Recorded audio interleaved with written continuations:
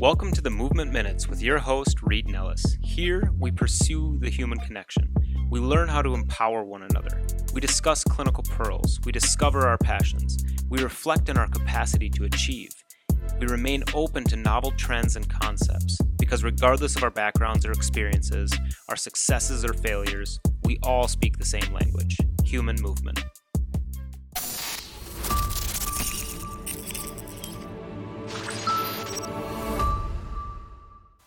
All right. Welcome back, everyone. It's been a hot minute since the last episode here. So on today's episode, the welcome back of sorts, it's going to be sort of a reintroduction.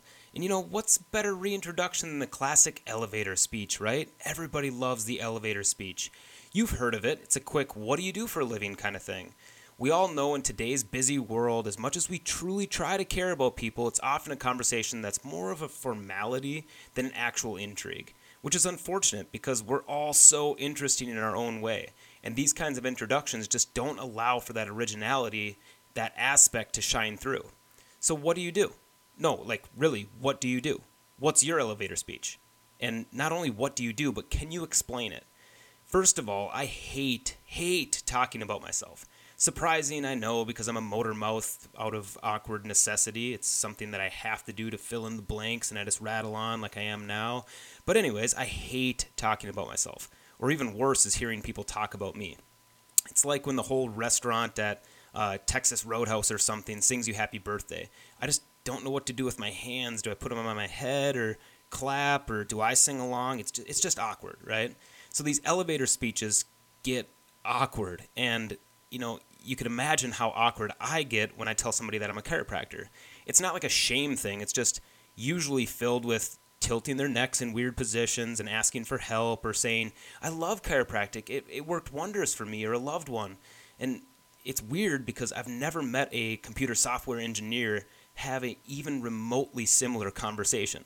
And I'm like, oh, cool, you're a computer software engineer for blah, blah, blah, blah, blah business. Do you mind doing my website? Or, the person that did my website, which is me, did a really good job. And you just don't have that conversation with an accountant or carpenter or anything like that. It's just weird. And I don't know why that is, that people feel the need to have that conversation with a chiropractor or PT or ATC or massage therapist, but it happens. And I'm sure you can relate. Most of you guys listening are providers yourself, and it's a weird conversation. So I don't want to sound weird by saying it's almost demeaning, but why do people feel the need to validate that, right? Why do people feel the need to have that conversation? It worked wonders for me, or can you take a look at this creaky knee, or whatever that might be. I don't know. It's almost like a, hey, good boy, you tried. It's weird, okay?